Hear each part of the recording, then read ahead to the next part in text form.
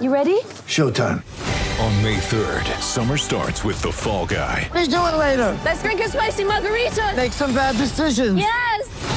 Audiences are falling in love with the most entertaining film of the year. Fall Guy. Fall Guy? Fall guy. That's what the poster said. See Ryan Gosling and Emily Blunt in the movie critics say exists to make you happy. Trying to make it out? Nope. Because I don't either. It's not what I'm into right now. What are you into? Talking. Yeah. The Fall Guy. Only in theaters May 3rd. Rated PG-13.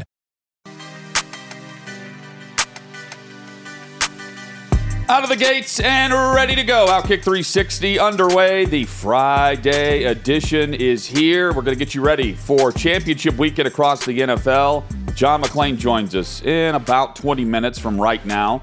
We'll preview Chiefs, Bengals, 49ers, and Eagles. Our top 10 NFL quarterbacks, we'll list those for you. The definitive answer coming up in hour number 2.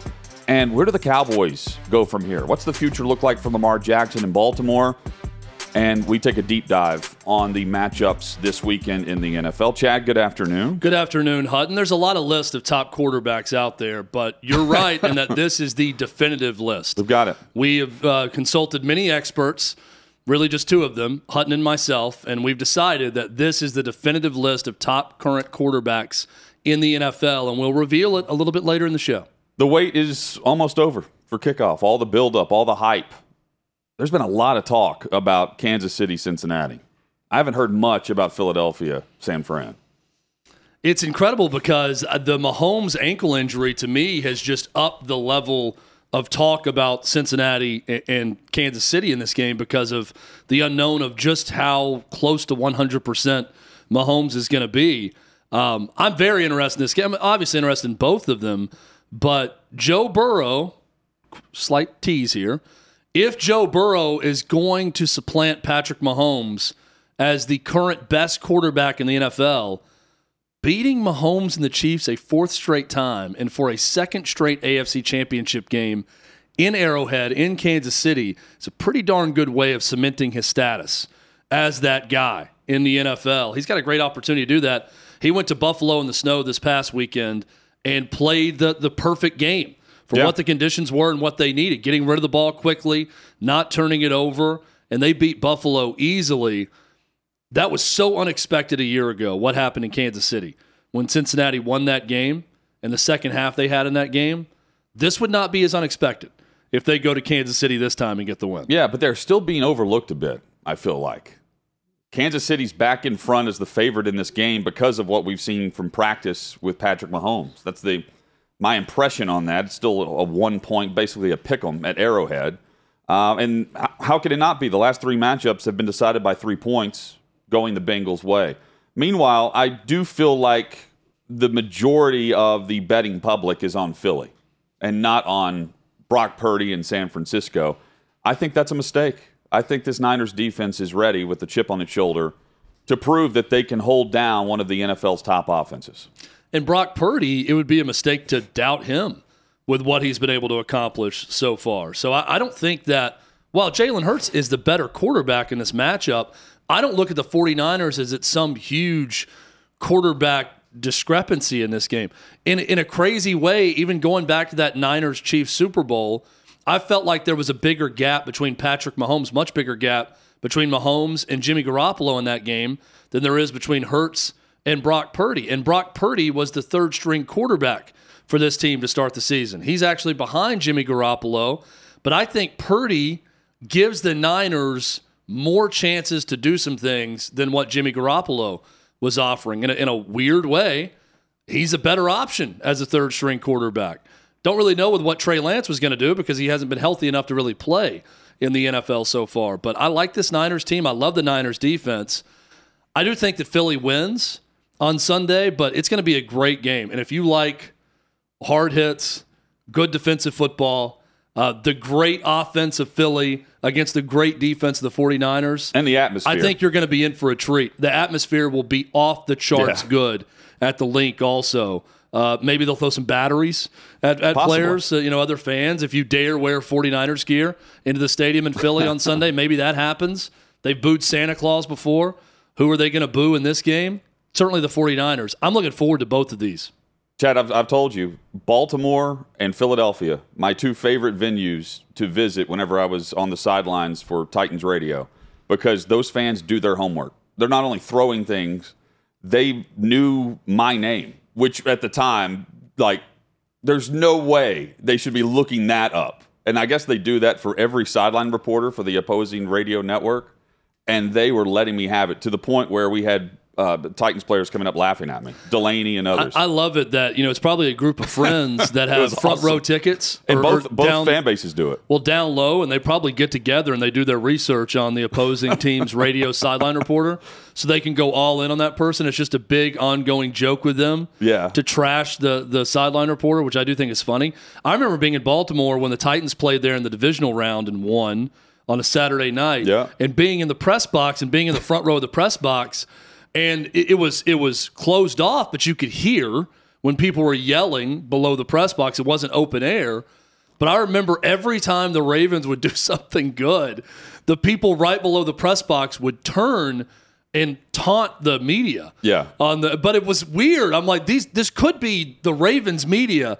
But every time it's like, yeah, told you. Like they're just yelling back at you, like, told you, media members, this was going to happen. It was a weird response to not celebrate with each other, and instead turn and just scream at the press box and the media behind them after every great Ravens play. Well, and very, very unique. That's a very unique stadium where you can literally turn, where we always kept the booth open, the fans can turn around and literally grab something off the desk of the radio booth. Same way with, and the press box was, I was looking over the top of someone's head.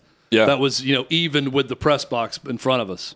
Chad, in terms of likability in coaching, where is Gino Auriemma in the likability meter? I mean, if we're going like ground up likability, what's his Q rating? Gino Auriemma has to be subterranean at that point. I mean, below the ground. Listen, I'm probably very biased here. I'll acknowledge my bias. I went to Tennessee. I'm a lover of all things Pat Summitt, and I respect everything with Pat Summitt. So Pat Summitt not liking Gino Auriemma has a big part in this. Pat Summitt loved Bobby Knight. Pat Summitt loved a lot of coaches that didn't necessarily have the best Q score, and not everyone in the media liked. So it's not like she had these grudges with everyone. She had a bad grudge with Gino Auriemma, and she's not the only one, and didn't like him and didn't like a lot of things he said and a lot of things he did. So that's a score against Gino for me because I'm a Pat Summitt person. It may also be the fact that he is a man that's just dominating a woman's sport, and I'll be completely honest myself, I don't love it when compared to the great women coaches, female coaches in women's sports. That's part of it with me. But when you watch Gino Auriemma in that halftime interview with Holly Rowe last night at Tennessee, I'm watching that live when it happens, and I'm thinking, is there anyone less likable than this guy with that reaction at halftime? Well, here is the halftime interview with Holly Rowe from Gino. In the locker room. How do I address it? How do I address it? You don't address it. This is what you get when you come down here. The game was called one way and then changed. Nothing else changed. We didn't change. Nothing else changed. Thank you, Coach. But Gino Auriemma is obviously fired up about the officiating in that. Yeah, so, I mean, what was the second half like for him? Well, I'll start. I actually watched this game, which I really regret watching women's basketball, and I'll discuss that take here in a little bit as well. But I watched the entire game. I mean, it was miserably officiated throughout. Every bit of contact was a charge. It didn't matter. It was going to be called a charge no matter what. If someone hit the deck, they weren't looking to see if they were moving or not. It was an automatic charge. I didn't see a huge difference in the way the second quarter was called versus the first quarter in the game. Remember, they play 4 quarters and not 2 halves in women's college basketball. Tennessee got to the free throw line a lot more. I know he's mad about that in the second quarter. It was a 16-point lead at the end of one quarter. It was a 4-point lead at halftime for UConn, so he was upset about that. Rebecca Lobo, who obviously is a former UConn player and Gino player, she was on the call last night for ESPN. She said to open the second half, she said, first off, I've never seen Coach Auriemma behave that way towards the officials in a public interview in game. I've never seen that level fired up about the officials. She said the call that was the third foul, that was a charge call on one of the UConn players, she said that was a bad call. But she said the reason that it's not because the officiating changed. The reason the game changed is because UConn stopped hitting shots and started turning the ball over. So she did say it's not because of the officials. It's because your team did these two things in the second quarter. Look, I just watched that and I think, come on, man. It's taken this long to get UConn down to Knoxville to play a game. And this is a rivalry that not a lot of people care about women's college basketball, but a lot of people care about They recognize it. Tennessee and UConn because those are the recognizable brands and the recognizable rivalry in the sport. So for you to take a shot out, that's what happens when you come down here. The game is fixed. The fix is in. That's what he's saying at halftime. Give me a break. Yeah, he wants to be at home. His team won by 17 points also. They ended up winning easily in the game. And on women's basketball, it is a miserable product to watch. I try to stick with it and watch it. But there's something, the level of physicality and athleticism, which is much improved in women's athletics across the board. I'm not knocking that part of it. But when you mix that level of athleticism and physicality with women's basketball, it becomes this messy muck of a game where it's just a lot of turnovers, jump balls, the ball getting dribbled off someone's foot and then time and time again. There's no with flow to it at all. officiating too. That's also officiating is bad. It's just I would rather watch a high school girls basketball game. This is not an anti-women's sports stance. Right. I liked women's basketball 20 years ago more than I like it now. I'd rather watch a high school girls or middle school girls basketball game because it's a little bit more pure in terms of fundamentals when you watch it played at a high level than it is the college level. It's almost as if, and I've said this before, but women's basketball players are trying to emulate NBA players that they watch or men's college players. And when you combine that with the difference in athleticism between the two, it leads to a very ugly sport to watch. There was one example last night, Hutton. A ball was dribbled off of someone's foot, and two of the women dive for the ball, and it just kind of squirts out of the pile. And this thing rolls for, I'm guessing, 20 feet straight to the sideline, and not one player reaches the ball. I'm thinking this is in a half-court set. It's not in some no man's land. It just rolls and rolls and rolls. And I'm thinking, is no one on the court quick enough to go pick up that ball? Get it before it goes out of bounds? There's like two people just trudging after it. Two of the bigger girls in the team can't even get to the ball, and it just slowly rolls out of bounds. And I'm thinking, if I'm watching a men's basketball game, that ball is picked up and dunked on the other end in a heartbeat, or an offensive player is going to go get it before it goes out of bounds. It was the longest, slowest roll of a basketball I've ever seen go that far on a court and reach its destination of out of bounds without a single player being quick enough to go get it. It was a terrible game to watch. Atmosphere was good. I'm glad these two teams are playing. Credit to UConn. Gino, once again, has a much better team than what Kelly Harper has in Knoxville. Terrible game to watch. Chad is certainly not anti-women's sports. Later this hour, we'll get into I coach my daughter's basketball and softball team. I'm not anti-women's or girls' sports. And you also shop just for terrible equipment, to watch. and we will get into the details of how much he spent. A very different segment than what you just heard from me coming up when we talk about spending a loot to go buy softball equipment for my daughter's season. Back to a sport that we love to watch, the NFL. And we preview the AFC and NFC championship games. John McClain is next on Outkick 360.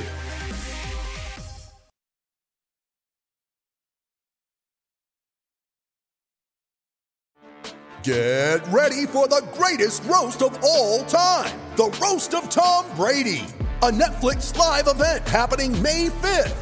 Hosted by Kevin Hart, the 7-time world champion gets his cleats held to the fire by famous friends and frenemies on an unforgettable night where everything is fair game.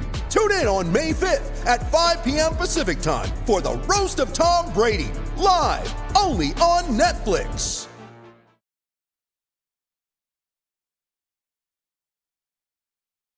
Sixth and Peabody, our location. Yeehaw Beer, Old Smoky Moonshine. Hutton and Withrow with you for Outkick 360, previewing the championship matchups this Sunday in the NFL with John McClain. GallerySports.com is where you can read his great work. You can follow him on Twitter at McClain_on_NFL. John, good afternoon. Hope all things are well in Houston. Everything's great, guys. Thank you very much for letting me move to Friday. Yeah, no problem of what you've been doing recently, and you're always welcome on any day, John. You know that. Can't wait for Sunday. And let's just start with the order of the kickoffs with San Francisco going on the road at Philadelphia. What is Brock Purdy in for, and what can Jalen Hurts prove to all football fans that are going to be tuned into this game? Well, if Jalen Hurts has to prove anything to football fans, they're nincompoops who don't know anything about football. Guys played great all year. If he hadn't missed those 2 games near the end of the season, he would have been the MVP, I believe. I would have voted for him. And I can't imagine, based on the Eagles being the best team in the NFL all season, that anybody would have any doubts about the guy. And I think the offensive coordinator, Shane Steichen's done a tremendous job. You know, their defense, which had 70 sacks during regular season and 5 more than the victory over the Giants, they're going up against Brock Purdy. And I think this is the first time Brock Purdy will be exposed. I think they will contain 49ers running game, force Purdy to pass, and then they'll really get after him. So I look for the Eagles to win this game. I picked it by 4. Where is the storyline for you, John, on Purdy if the Niners pull this upset on the road and advance to the Super Bowl? I believe he'll be competing with Trey Lance for the starting job next year. People may find that hard to believe, but Trey Lance is a lot more gifted physically than Purdy is. Kyle Shanahan and the unsung hero, first-year quarterback coach Brian Greasy, have done a tremendous job of maximizing Purdy's strengths and minimizing his weaknesses. And you know Shanahan loves Trey Lance. He traded 3 ones, got 1 back in a swap, so really he traded 2. He's not giving up on a kid who missed the season because of an injury. So that would be some great quarterback competition and a good problem to have. What do you think about the coaching matchup with these 2 young head coaches in Kyle Shanahan and Nick Sirianni in the NFC Championship? Well, Shanahan calls the plays. Sirianni doesn't. Sirianni turned that over to Shane Steichen, the offensive coordinator. He's done a tremendous job. Steichen, Gannon, and DeMeco Ryans are all candidates for the Texans' head coaching job, and they hope to bring all in for second interviews next week. The team that wins, they cannot have anybody get hired, but you can interview and agree to a deal. And so Ryans has the best defense in the NFL, fewest points, fewest yards, biggest turnover differential. And they've been tremendous all year.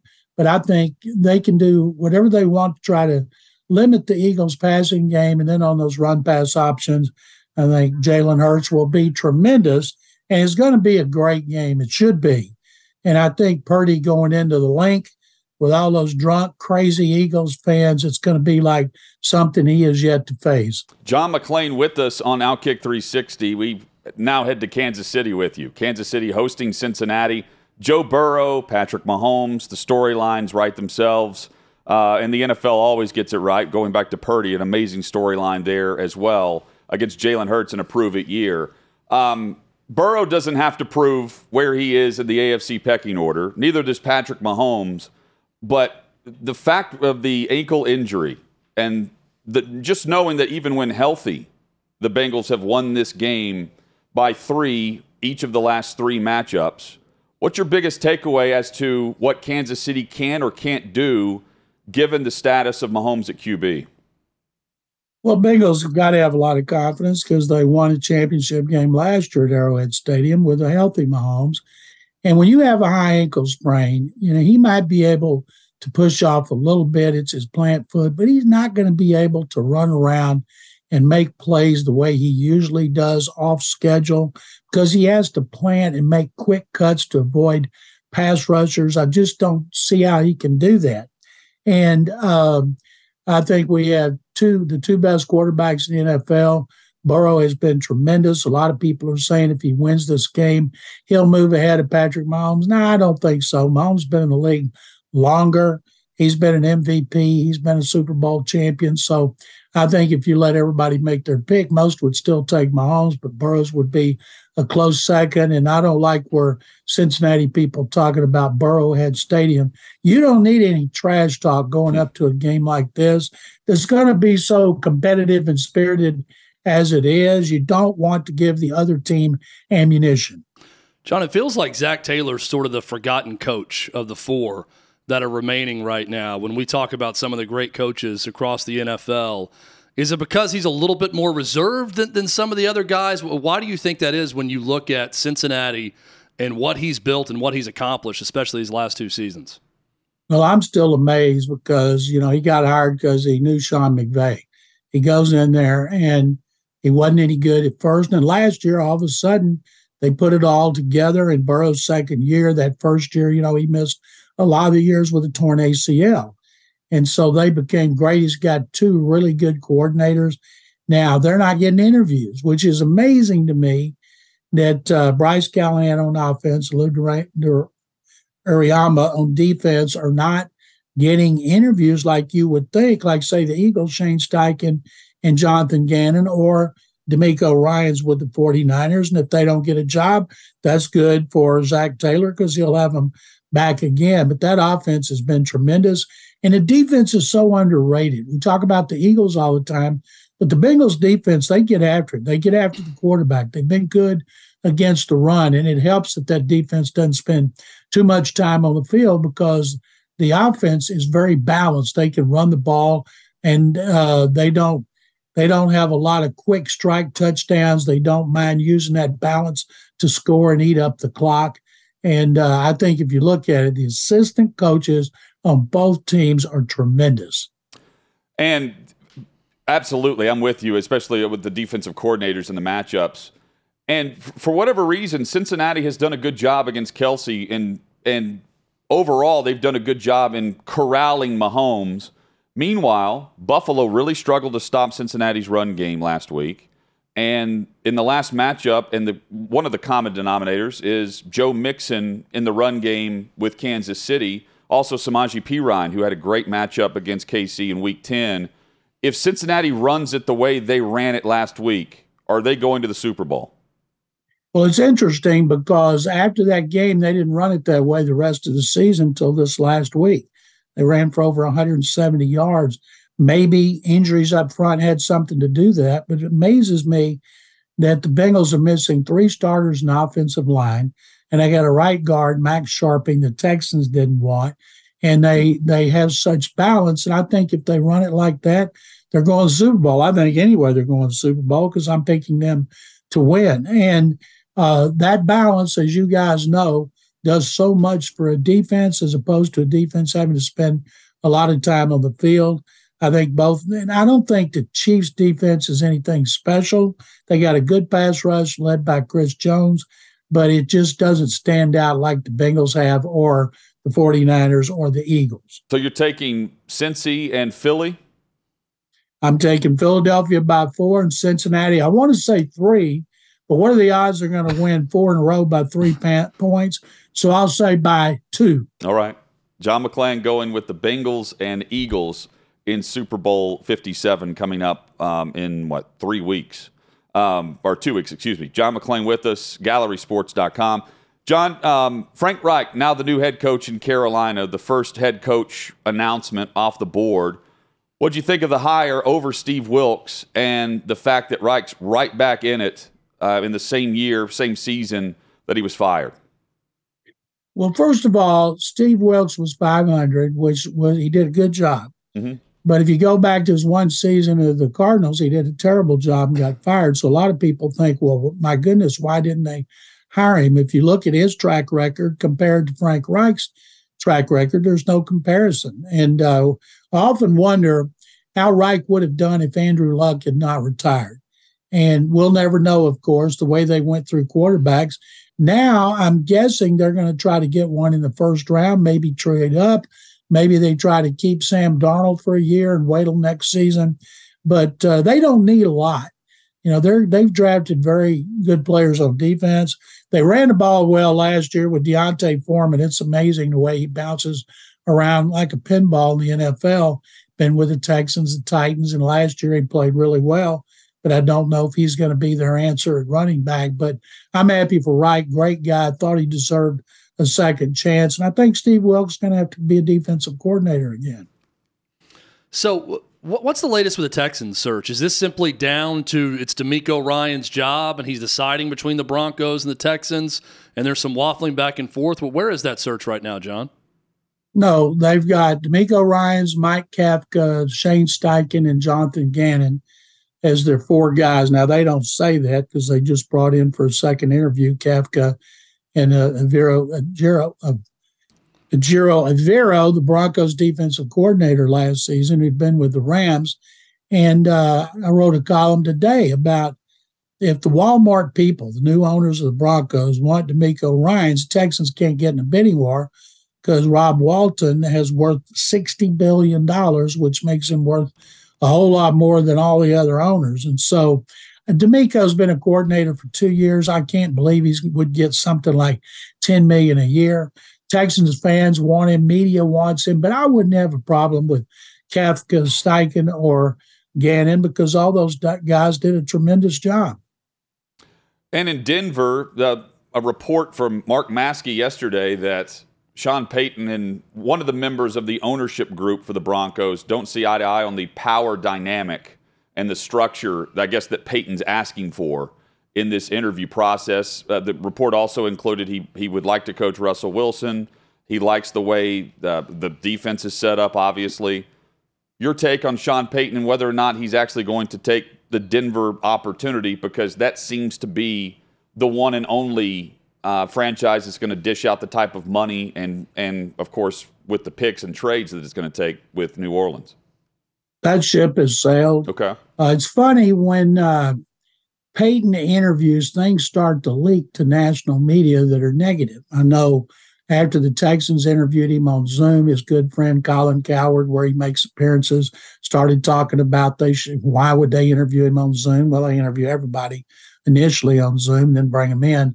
And there were a couple other things that he said that clearly came from Sean Payton. And now this. Now, Payton's denied it, but Mike Kliss from 9 News up there, who's been covering that team longer than anybody, wrote yesterday that the top candidate's DeMeco Ryans. That's why I wrote the column that I did. And people thought about Dan Quinn. It's always funny.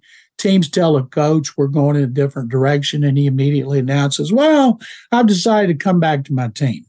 So all the Cowboy fans, oh, man, we're so excited Dan Quinn chose to pull his name out of the running for a head coaching job. Yeah, right. And just to come back and work for Jerry Jones and Mike McCarthy. And so I'm guessing it's going to be Ryans. Maybe they'll double back to Payton, but I don't see it. And the problems with Greg Penner, their CEO, Rob Walton's son-in-law, Greg Penner and Rob Walton's daughter handle the day-to-day activities. And Penner announced something at the end of the season I totally disagree with, that the head coach and the general manager will answer to him. The head coach won't have total power, neither will the GM. And that's just cruising for a bruising. Either the head coach has final say like Payton had in New Orleans, or he answers to GM George Payton, who was not hired by the Walton Penner Group. So that's a very interesting dynamic there. They have great fan base, great tradition. They don't have the picks that the Texans do. And DeMeco Ryans, he's building a house here. He got married here when he played for the Eagles in the pandemic. He and his wife started a home for wayward children here. So that's just more reasons that fans and media here want him to get the job. John, can you convince me that Jim Irsay and the Colts are not going to hire Jeff Saturday now that he's involved in the second round of interviews? This feels to me like Jim Irsay is telling everyone in the world that he is smarter than they are, and he's going to stick with Saturday. Am I wrong? Well, you got a problem with a coach that went 1-7 on an interim basis with 7 consecutive losses and lost to the Texans in the last game of the season. You got a problem with that? I mean, think about this, John. As Steve Wilks, if he's got a problem right now and the group he's involved with about the race issue in the NFL, his job as an interim coach. Now, you made the right argument about Frank Reich's overall record versus his as a head coach, but think about his job as an interim coach versus Jeff Saturday's job as interim coach, if in fact Jeff Saturday's the one that's hired. Here's what interests me about that. Chris Ballard, the GM, is very respected. He got out. He wasn't in favor of hiring Jeff Saturday, and he certainly isn't in favor of rehiring him. In their initial interviews, Jim Irsay was not available. It was Chris Ballard and Irsay's daughter who is very involved with the team. And this year, under new rules, you got to have your HR person in there. You've got to have diversity in the room for the interviews. And so then you have to file a report with the league afterward. So they made a bunch of changes this year. And Ballard is the one interviewing Saturday. Well, if he hires Jeff Saturday, he hired Frank Reich, you know that Jim Irsay's told him to do it. And so I'm going to say that they're smarter than that they're not hiring Jeff Saturday, no matter how much the media thinks the longer it goes, the better chance he's got. And I hope I'm right and you're wrong, Chadlack. John, Mike LaFleur fired as the offensive coordinator in New York. He's now headed to Los Angeles with the Rams. Meanwhile, Nathaniel Hackett could not do anything well, it didn't seem, in Denver, but he's hired as the new OC to replace LaFleur in New York, and it's a very similar style offense. What does that mean? Do you automatically think, it's Aaron Rodgers? They're gearing up to try to make that trade for an organization from the ownership to now the head coach today, Robert Saleh, saying, we're bringing in a veteran quarterback. That's our plan. The Broncos thought that when they hired Nathaniel Hackett. He'd never called plays. He showed he was incompetent as a play caller and head coach, overmatched. So Robert Saleh, who hired his friend Mike LaFleur from the 49ers, then he hired his friend Nathaniel Hackett, who was his buddy in Jacksonville. They're probably, my goodness, just forgot his name. Nathaniel Hackett. Sorry. Nathaniel Hackett's hired for the same reason the Broncos did. They think they're going to get Aaron Rodgers. Well, Rodgers is due to make almost $54 million next season. The Jets going to be able to take that on. They talk about they'd be happy to give up 2 number 1 picks. I don't know about that. If Derek Carr's cut, he's a free agent, I'd be interested in him. I'd be interested in Jimmy Garoppolo because Aaron Rodgers is going to be 39, and he costs a lot of money. It would cost a lot of draft capital. He should want to go there, considering their running game when Breece Hall is healthy, and their defense, which is one of the best young defenses in the NFL. I still believe when all's said and done, Aaron Rodgers will still be in Green Bay. I've said that the last 2 years, and he has been. That was about money. And now that he's got his money, maybe like so many other great quarterbacks, finished their career with other teams. It's amazing. If he plays his whole career in Green Bay, that is going to be very rare. John, let's go just under the assumption that both guys, Tom Brady and Aaron Rodgers, will play next year. Your opinion, what landing spot makes the most sense for both of them? I'm assuming you're going with Aaron Rodgers staying in Green Bay. Well, now Tom Brady is a free agent. What makes the most sense for both sides? Brady and the team where he may end up? One thing that had been floated out there was that Brady and Peyton could go to Carolina like they wanted to go to Miami last year, which cost the Dolphins their number 1 pick this year in a penalty that Roger Goodell handed down for tampering. And so Josh McDaniels makes so much sense with the Raiders. He coached him all those years. They've got a good tight end in Darren Waller, who was hurt a lot last year. Great receiver, Devontae Adams.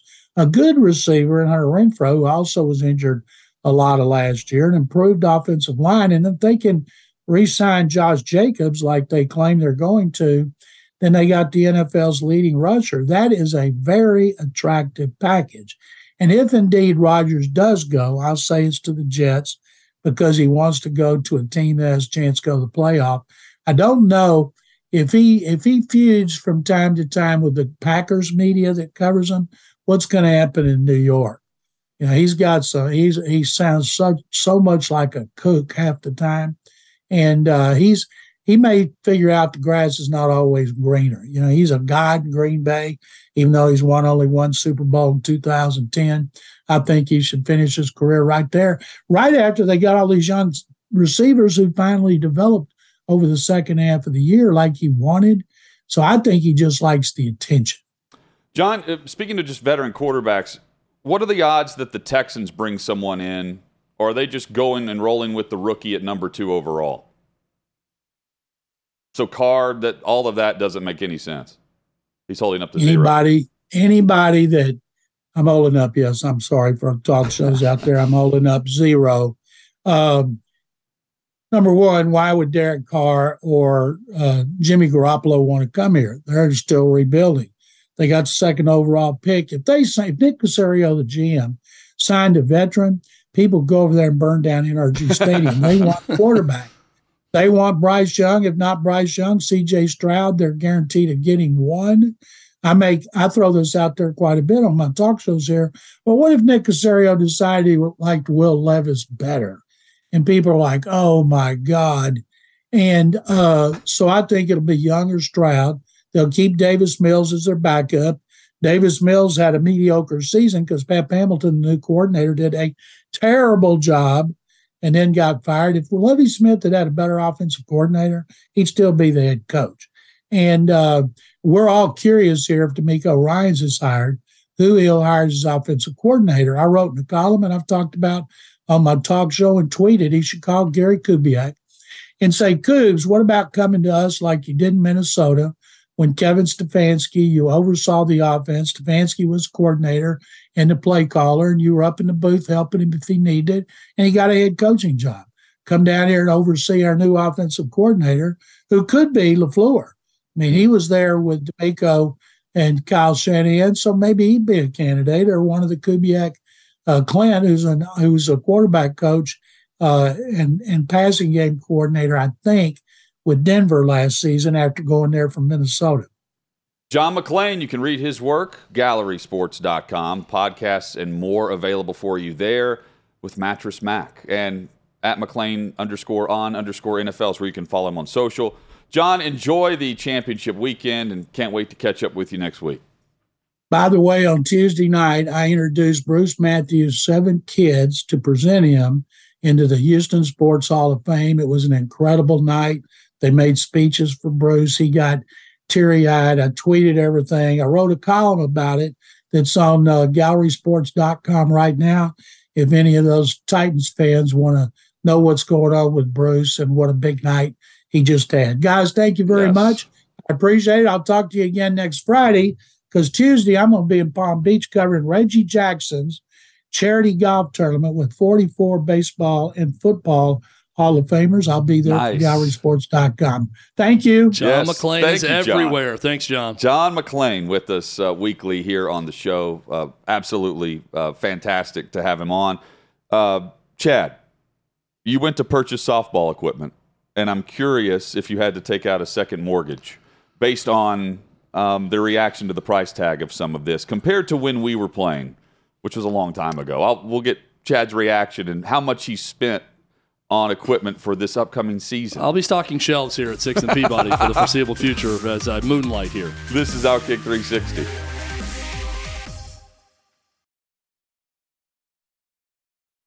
Mother's Day is around the corner. Find the perfect gift for the mom in your life with a stunning piece of jewelry from Blue Nile. From timeless pearls to dazzling gemstones, Blue Nile has something she'll adore. Need it fast? Most items can ship overnight. Plus, enjoy guaranteed free shipping and returns. Don't miss our special Mother's Day deals. Save big on the season's most beautiful trends. For a limited time, get up to 50% off by going to BlueNile.com. That's BlueNile.com.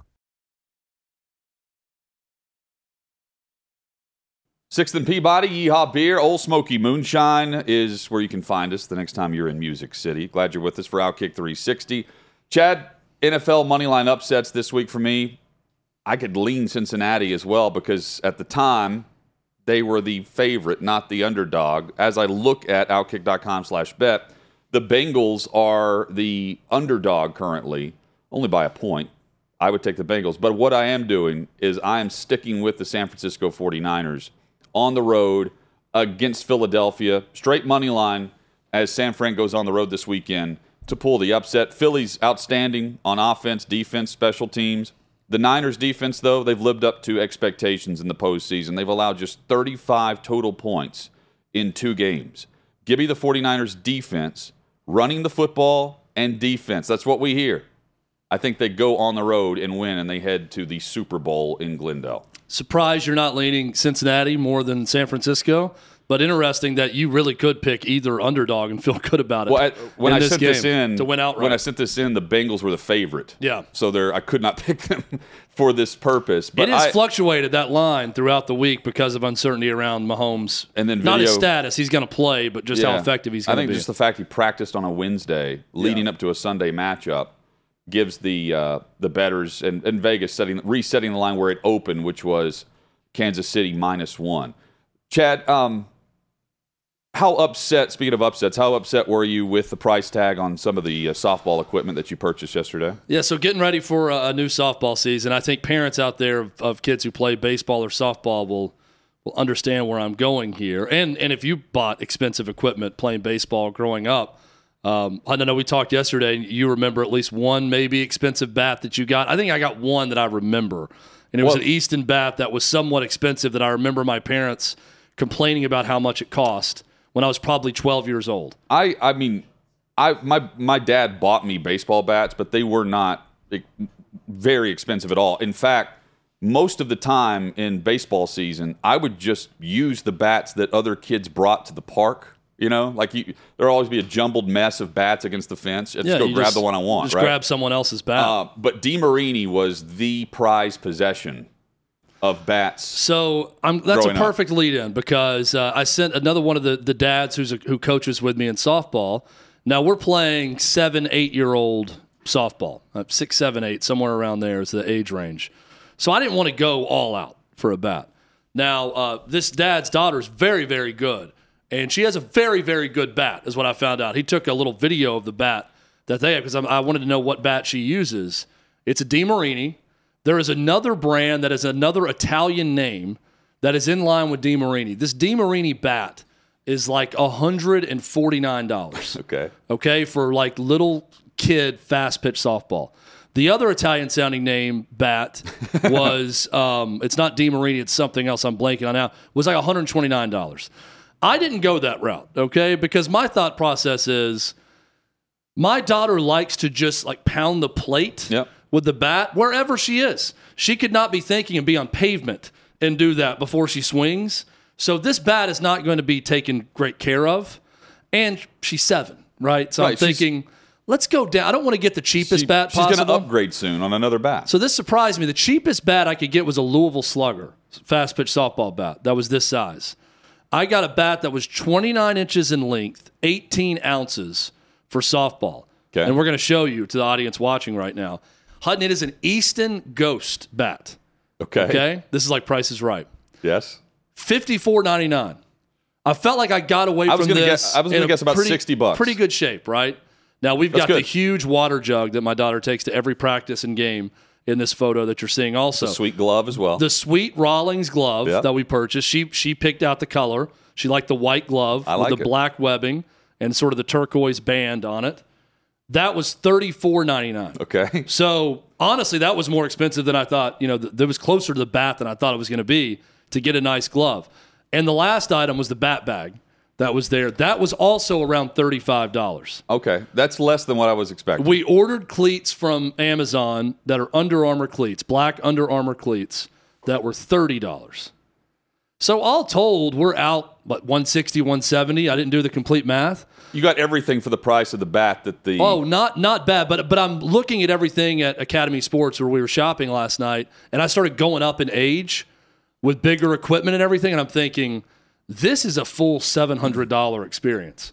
If you're going to get new equipment for every season when you're in your teens playing baseball or softball, I mean, if you go helmet and everything else, a pack of 8 softballs, like 11-inch softballs that she plays with in her league, was $30-something for those softballs. So you could really You could really spend a lot more than what I did. I feel like I got away from it okay, but you could spend a lot more on your kids' softball, baseball equipment. Where you're benefiting, though, is we don't live in the land of East Bay anymore. Oh, man. Where she could flip through the magazine and crave things. How great was that? I loved it.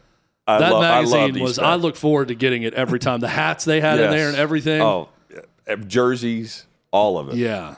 Well, now East Bay is just, Instagram. People selling you things on Instagram. But, yeah, it's a different world. That East Bay, that magazine had a real way of hooking you on something that was way too expensive, that you really didn't need that expensive of a product, but you wanted it anyway. A lot of daydreaming. Yeah. And then there was always that one kid who was able to order whatever he wanted to out of the magazine. In our house, we kill our kids' dreams early. So we just set expectations right in the middle or low, then they don't get as disappointed. So we just gave her a choice between the $50 bats and not the $150 bats. I think you made out well. This is a great job by you. Feel good about the bat, too. I watched her swing. We went to the golf area of the the store, and she was swinging there, so it was perfect. Coming up, we have our top 10 NFL quarterbacks. We're calling it the definitive list via Outkick 360. We will also chat about who the NFL and Fox, who they want to match up for the Super Bowl based on ratings. All of that and more in hour number 2 on Outkick 360.